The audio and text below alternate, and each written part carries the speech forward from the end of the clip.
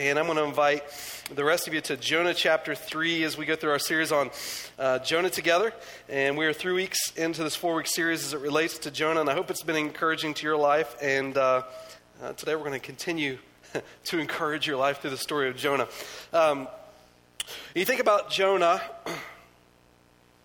Jonah's one that reminds me a little bit of dreams. We start off life maybe dreaming of all the things that we can do, maybe even the start of this year. And Jonah pursued his dreams. You see, God had a plan for Jonah, and Jonah decided his plan included the beach. And so he heads to Tarshish.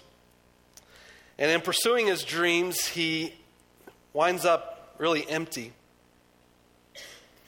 But Jonah reminds me his attitude towards God and what he desired for his life. He reminds me of the thought that your heart is created for worship. By saying heart, I really mean the center of who you are. It's created for worship. And part of that means that you're to be inspired and to dream and to imagine, to think of the possibilities of what could be, especially when we recognize things aren't the way that they should be. When we talk about your heart being created for worship, it's also important to recognize that if what's leading your heart is not healthy, the results will not be healthy. And no matter if you think you have all the good intentions of the world, you wind up, much like Jonah, feeling empty. When, truthfully, anything less than God leads our heart, it ultimately will not end well. God is the root of joy and the meaning of life. And it's impossible to live life to its fullest with the meaning in which you were intended to have unless it's centered on the one who gives it meaning. And so when we talk about, in our cliches of our culture, just follow your heart, the results of that is kind of a flip of the coin of whether or not it ends results in a positive ending, because the heart was created for worship, and what is leading the heart may not ultimately produce what would call that heart to find joy. We, in desiring to find happiness, oftentimes get self-focused. When we start thinking the answer to life is centered in our lives, and therefore we start to think even smaller, and the result of that really is that we never end with the joy we were created to have. I think in my own life, the thing that really brought me into relationship with God was this bugging question of not being able to answer why. Remember, I was in college, getting a degree, and could not figure out what it was I wanted to do, and it drove me nuts just considering it over and over. Why? What is it I'm supposed to do? And then as I thought deeper and deeper, I recognized that if I could figure out why I even existed, maybe I could figure out what it was I was supposed to do. Looking at people who have gone before me and how they have lived their lives, just patterning my life after that wasn't enough for me to live my life like them. I wanted to know why I would even want to do something like that. The idea of dreaming, imagining, being inspired, it all draws itself into the thought of the reason for which you were created, which is for worship. And Jonah, as you read the story of Jonah, Jonah had his plan, he thought, which he could delight in. Yet what we discover very early in the story of Jonah is that God had another plan for Jonah's life. Jonah chapter 4, verse 2, Jonah declares he didn't like God's plan because it was to love on people in which Jonah didn't want to love. And so Jonah went on his own journey towards his own personal pleasure, seeking for the seed of joy and pursuing his heart's delight within himself. What we see in chapter 1, verses 3 and 5 is that Jonah found himself in a place of depression and in a spot of displeasure. Those two verses in chapter 1 tell us that Jonah went down. It's the author's way of showing Jonah moving towards death, although he thought he was seeking life. But at the end of chapter 1, verse 17, it tells us that God appointed a fish. That God pursued Jonah with a fish, and that before Jonah had even fallen, before Jonah had even gotten depressed, before Jonah found himself dissatisfied, God had already appointed a fish to meet Jonah in his need. And in chapter 2, what we see is Jonah recognizes his despair, his fleeing from God, his sin, and where it had brought him. And in chapter 2, we saw Jonah calling out to God. In chapter 3, as we get ready to engage this text, this is sort of the chapter that's the reset button in the middle of the story. Because chapter 1 and chapter 3 sort of mirror each other in the way it begins. Chapter 1, verse 1, the word of the Lord came to Jonah. Jonah messed up. But God's not finished with Jonah.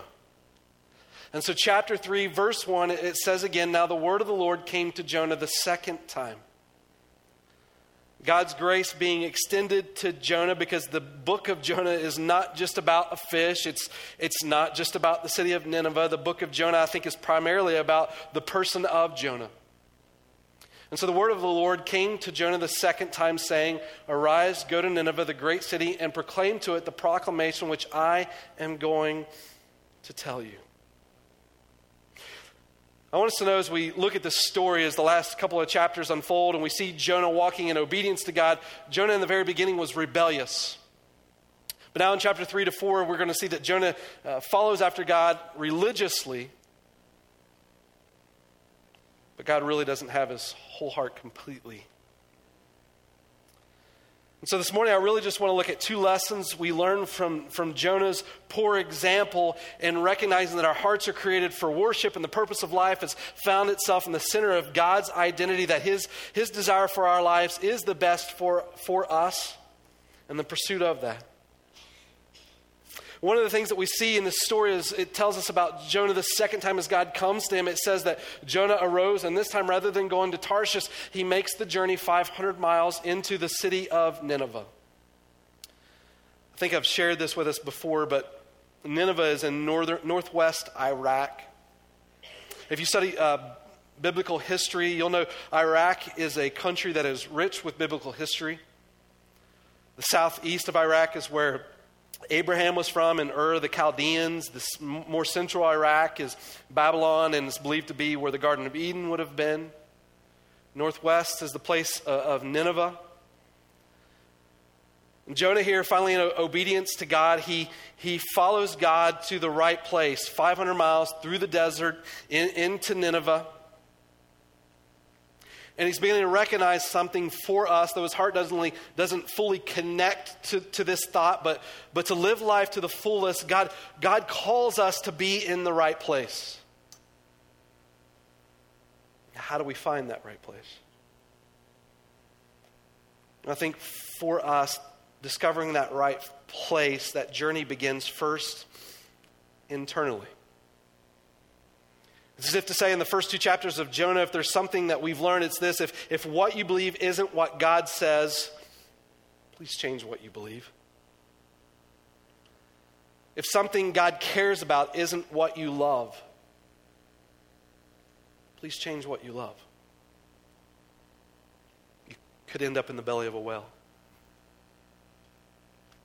And Jonah taught us this lesson that you can run from God, but you can't outrun him.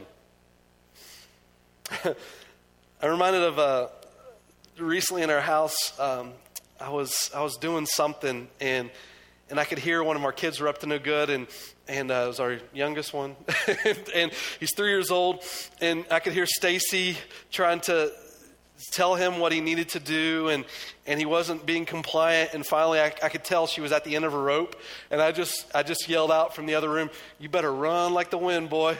and he takes off. He's like, "Oh no, I'm in trouble." Well, a few weeks went by, and I'm on the couch reading. I'm kind of disengaged from what's going on because I'm involved in this book, and Levi gets in trouble again. And about the tail end of him doing something he shouldn't have been doing, I could tell Stacy was coming over to him to correct his behavior and to talk to him about his attitude. And all of a sudden, when he sees that his mom gets to the end of that rope, he starts freaking out.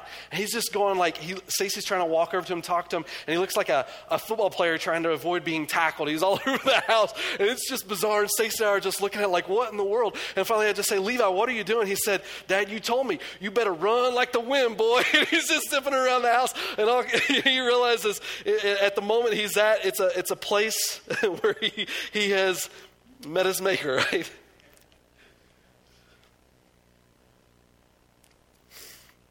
But the truth is, in those moments, he doesn't recognize it, but it would have been good for him to stop. And the reason is because of what we acknowledge as his parents. Is that what we're pursuing in his life isn't punishment, but rather discipline. And there's something significant about that to understand the life of a believer. Because I feel like God is the same way towards us. Punishment is about just meting justice for the sake of bringing that justice against someone for doing wrong or bringing a charge against an individual. When we talk about the area of discipline, it's about corrective instruction to produce a godly result. And so the goal of a parent who's interested in discipline but not punishment, which should be the goal of parents, is to see your child molded into the image that you feel like God desires for them. And so in order to do that, when discipline comes into their life, it's not just about modifying their behavior, but about experiencing heart transformation. See, parents aren't about behavior modification, but rather heart transformation. And that's what this whale represents for Jonah. It's not God's punishment to Jonah's life. But rather, Jonah saw it for what it was. It was discipline. In times of your life, you feel like running like the wind.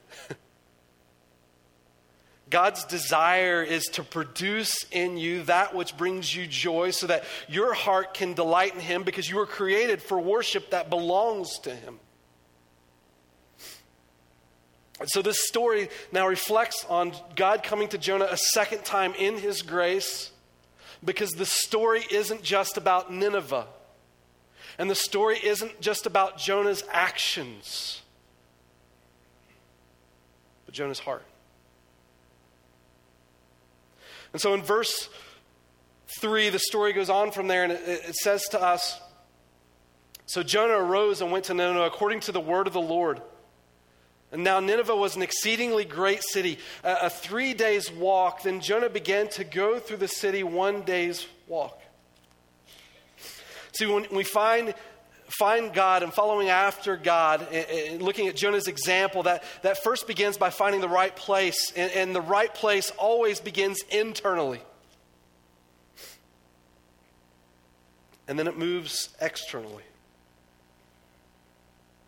And Jonah walks into the city. It tells us 3 days. Now, I'll tell you, historically, when you look at the city of Nineveh, Nineveh wasn't 3 days big. It wasn't, the wall of the city wasn't that large. But it's thought that maybe the population had extended so far beyond the city that when the city began, it took literally 3 days' breath to walk the length of the city. And Jonah journeys into the city. He's going to the place externally in which God has led him because of what God has done in him internally. The truth is, when you study Scripture, you see that God loves the city. When the Apostle Paul planted churches throughout the Roman Empire, he went to the major cities of his time in order to proclaim the gospel, because what you find is that what happens in the city eventually leads to the country, and the city dictates the culture that will influence the people. And if you can win the city, you win the country. When Israel was captured the southern tribes of Israel and they were taken into captivity into Babylon, they asked the question, knowing that their captivity wouldn't be an extended stay, but rather there was a timetable to what God said. And they asked God the question, God, what do you want us to do now that we're captive in the city of Babylon by the Babylonians? How do you want us to behave? And God said in Jeremiah this in 29 verse 6 and 7, take wives and become the fathers of sons and daughters, and take wives for your sons and give your daughters to husbands that they may bear sons and daughters and multiply there and do not decrease. Seek the welfare of the city where I have sent you into exile and pray to the Lord on its behalf, for in its welfare you will have welfare.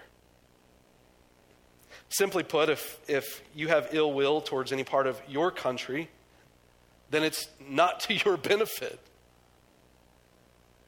But if you live for the glory of God where you are in the midst of where God has placed you, not only is it a benefit to the people around you, but it also becomes a benefit to you as well. And so God's concern, even when the people of Israel taking captivity into the Babylonian empire, that God's concern are for the people within that empire. The same's true for Nineveh. You know, Nahum, the book of Nahum, chapter 3, tells us that the Ninevites, it lists the things that they have done against the Lord, the killing, the sacrificing of kids, prostitution. Nahum chapter 3, God's judgment is being pronounced, but God still loves the city. We see in the life of Jonah is that Jonah is following the Lord into Nineveh, but he still doesn't care about the people. When we think about God's calling in our lives, it begins internally, but it extends externally. And we can acknowledge that you can go to a place physically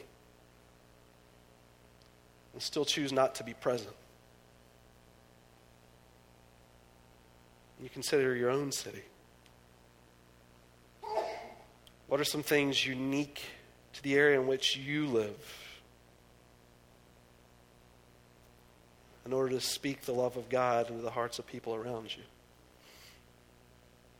You know, we live in an area that's considered one of the youngest places in the United States. Families tend to not have a whole lot of disposable income because we also have a lot of kids. Many people are focused on looking perfect, but behind closed doors, life gets messy. There needs to be a place where people feel comfortable to ask questions, to be vulnerable and honest. The area where we live is very community focused, or can be to certain degrees, but people are often hurting. Depression is high. Pornography is high.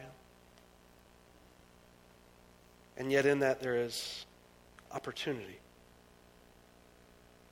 So let me just, in recognizing God wants us in the right place internally, God wants us in the right place externally, let me just ask you the question, are we in the right place?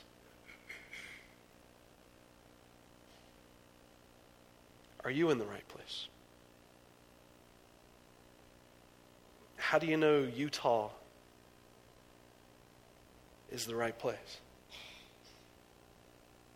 And I don't like to get mystical over specific spots in which God wants us to live. You know, I think God calls people to particular places sometimes. You know, I don't think that's the norm, especially when you look at it in Scripture. I think individuals sat in the New Testament, Old Testament, they were in places for decades, and God would lead them to somewhere else. The Apostle Paul was over a decade in one area before the Lord even called him on his missionary journeys. And so I don't like to get mystical over particular places in which God leads us, though I do recognize that God can lead us to particular places, physical places. But when we talk about primarily about God leading us to places, more often than not, God's focus isn't the physical place. To be honest, I think it's a relational place. You know, when Jesus taught to the people during his day, he didn't obsess about them finding the right physical place. I mean, Jesus didn't start his lessons like, Oh, man, I can't teach you guys. You're supposed to be living over here doing this stuff. And so I can't teach you either. You're not in the right physical location. I'm sorry, you're out of God's will. But rather, that what Jesus taught us is that the place in which he wants us to recognize his presence and live for his glory had not to do so much with the physical place as it did the relational place. And so when you look at Jesus' teachings in Scripture, love others. Love your neighbor. Love your enemy. Care for the widows and orphans. Don't forsake the assembling of yourselves together. Husbands, love your wives. Wives, respect your husbands. Parents, be godly to your kids. Kids, honor your parents. Employers, employees, respect one another. I mean, Jesus' commands aren't primarily seeking God's will and finding a specific place, but rather a relational place. And let me just say this. You don't change the world by finding the perfect place, but rather being used by God in a broken place.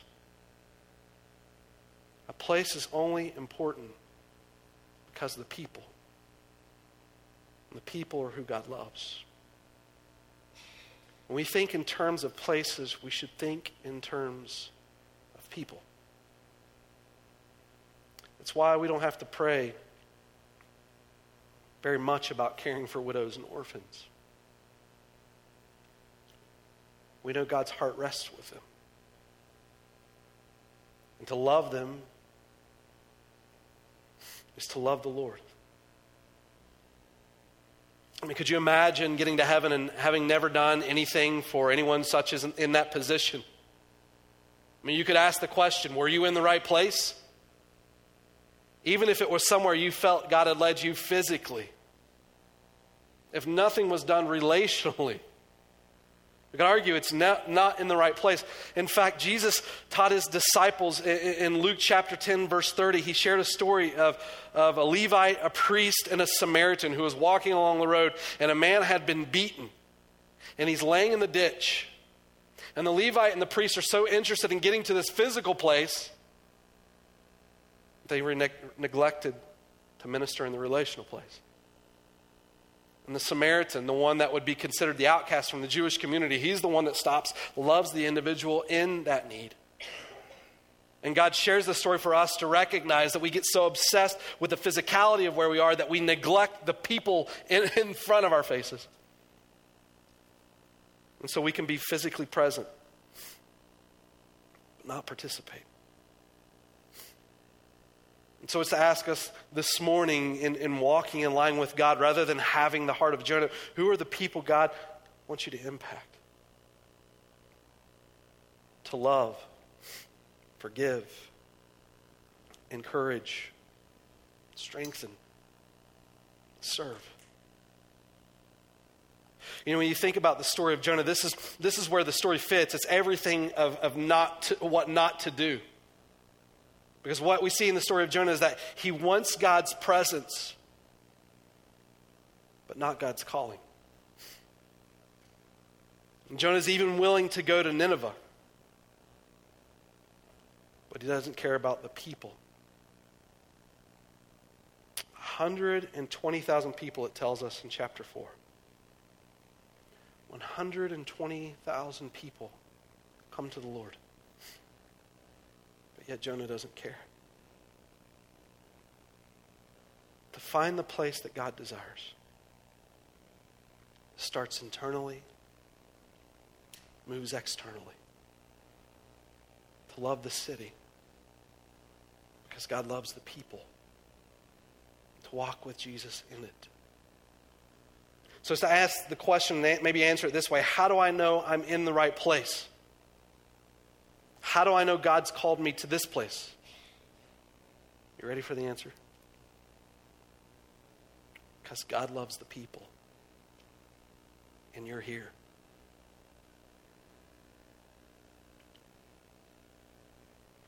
Acts 17 tells a story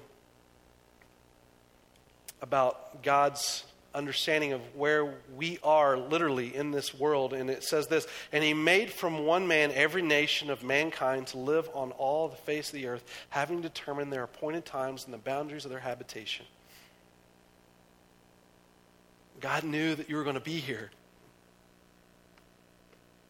Regardless if it's extended for your life, whatever, what God desires for you to do is to care for the people around you, because God cares for the people around you. I mean, statistically, just consider our area, 600,000 people in this county. And less than half of 1% Christian. When I moved here, I don't know, 10, 11 years ago,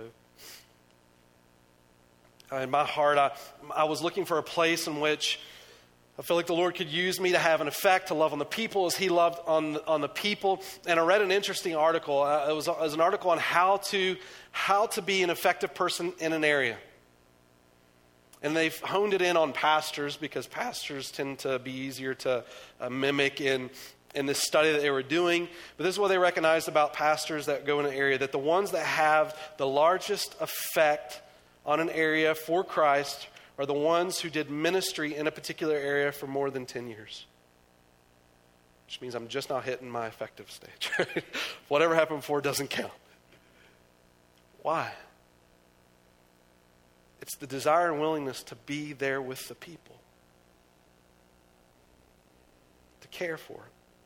To love, encourage, strengthen, teach, direct, edify, exhort, rebuke, whatever. It's the concern for the people. I read a quote from Hudson Taylor before I even knew that God would lead me to Utah, and it drew my heart for what I was longing for. I can remember just thinking, anywhere in the world, God, I'm willing to go anywhere in the world for your glory, your kingdom. I want to do that. And then I read a story of Hudson Taylor who went to China as a missionary, and about his life, I read some comments that Hudson Taylor had written and what made him so successful. And then I saw this quote from him. He said, if I had 1,000 lives, then 1,000 lives I'd give for China. And I knew right there, God, if you could just lean my heart into a place like that. Not just physically. Being in the right place relationally. The people you put in front of me. The interactions I have. If my heart could yearn for them in that way, how effective that would be for your kingdom.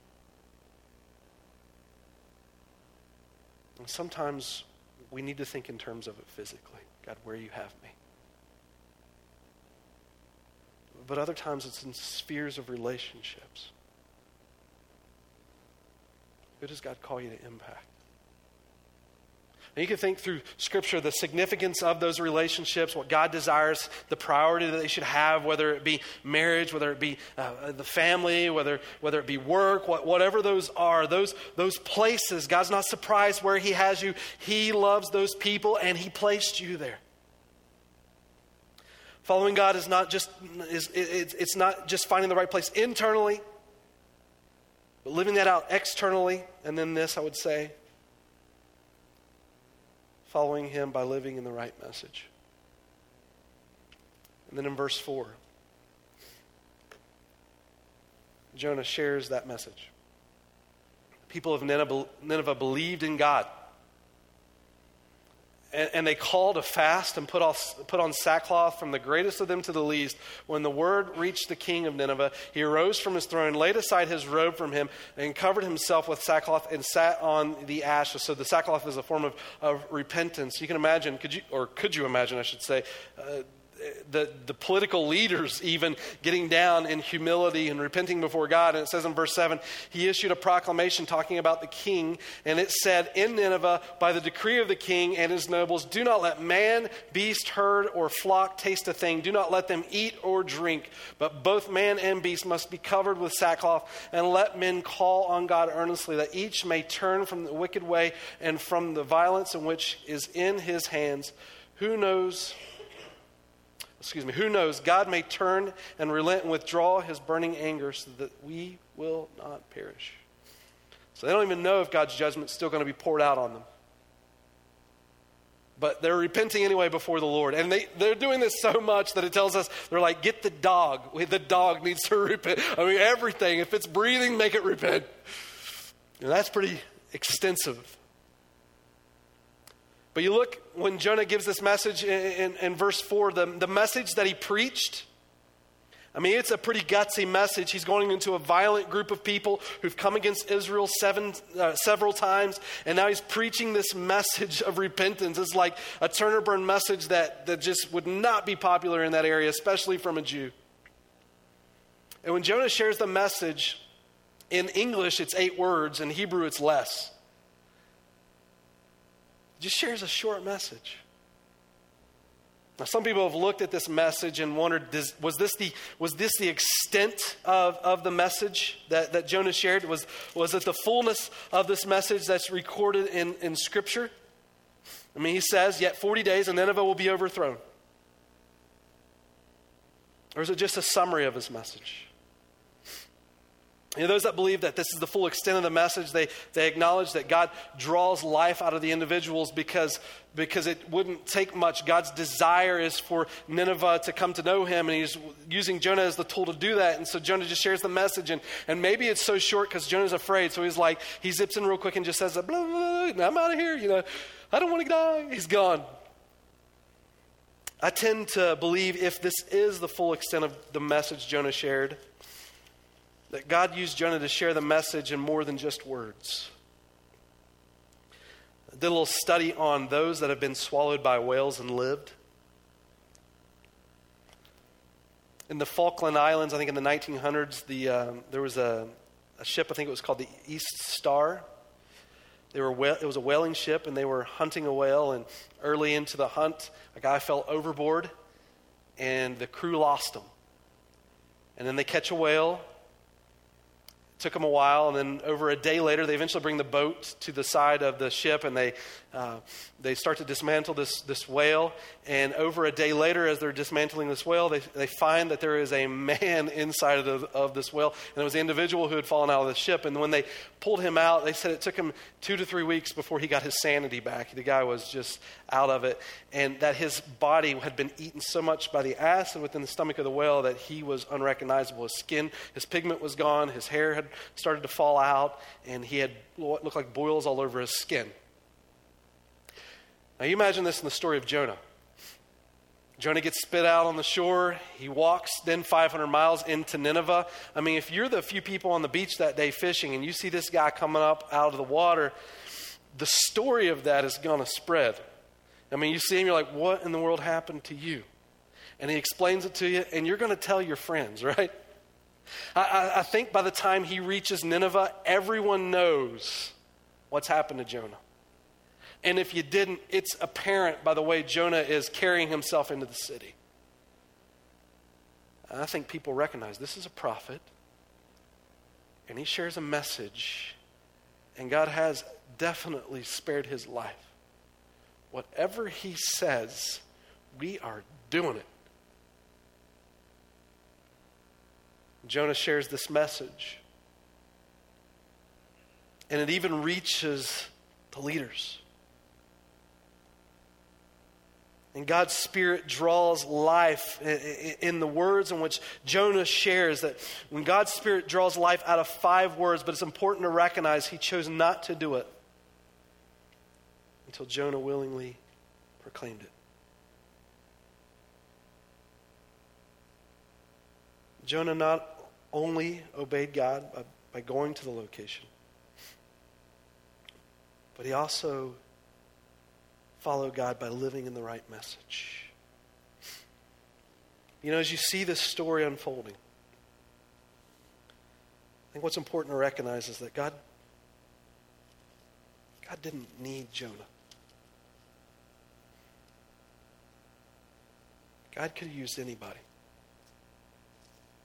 Even in Jonah's disobedience, God could have just said, fine, go to Tarshish, I'm going to call someone else. God didn't need him. Yet what we see is God wanted to go on this journey with him. This summer, my boys like to come outside when I'm out and join me in whatever I'm doing, which I find incredibly delightful and frustrating at the same time. Like, I love doing stuff with my kids, and I don't like taking 5 times longer to do stuff with my kids. So there's this joy of enjoying the relational time I have with them to teach them something, and this frustration of, please stop doing that. So, but when I mow, I have my youngest likes to, Levi, the adventurous one who runs with the wind. He likes to help me mow, and I have delight in the fact that I can teach him to mow, and his attention span is so short that he only gets about 3 to 4 strips in before he's done. And it's kind of difficult when he does this with me because he'll sit, he's so small, I have to hold the handlebars low, and he's right in front of me as we're pushing this mower with the giant bag, and as it accumulates grass, it gets heavier and heavier and heavier, and so I'm trying to stretch myself out so he can fit in there and we can push this thing together. But sometime this summer there was this time where he decided, for whatever was in him, he was doing the whole yard. Thank God. Right?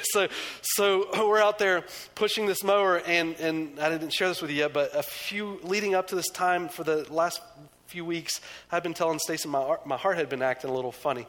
And so we're mowing this yard, and I am just wishing he would quit by this point because my body, it just feels so broken having to stretch so far. My back is straining more than I've ever felt it strain in my life. And finally, with just 2 strips left, he quits. And as a father, you think, well, you want your kid to have that sense of accomplishment. But I was so done by that point, I didn't even care. And as soon as he lets go, I'm enjoying this journey with him, talking myself through it. Just, your kid's going to have this sense of accomplishment. Just go, you can do it, And finally, as soon as he gets up, I'll let go of the mower, and I just fall to the ground. My back is just done. It's mush.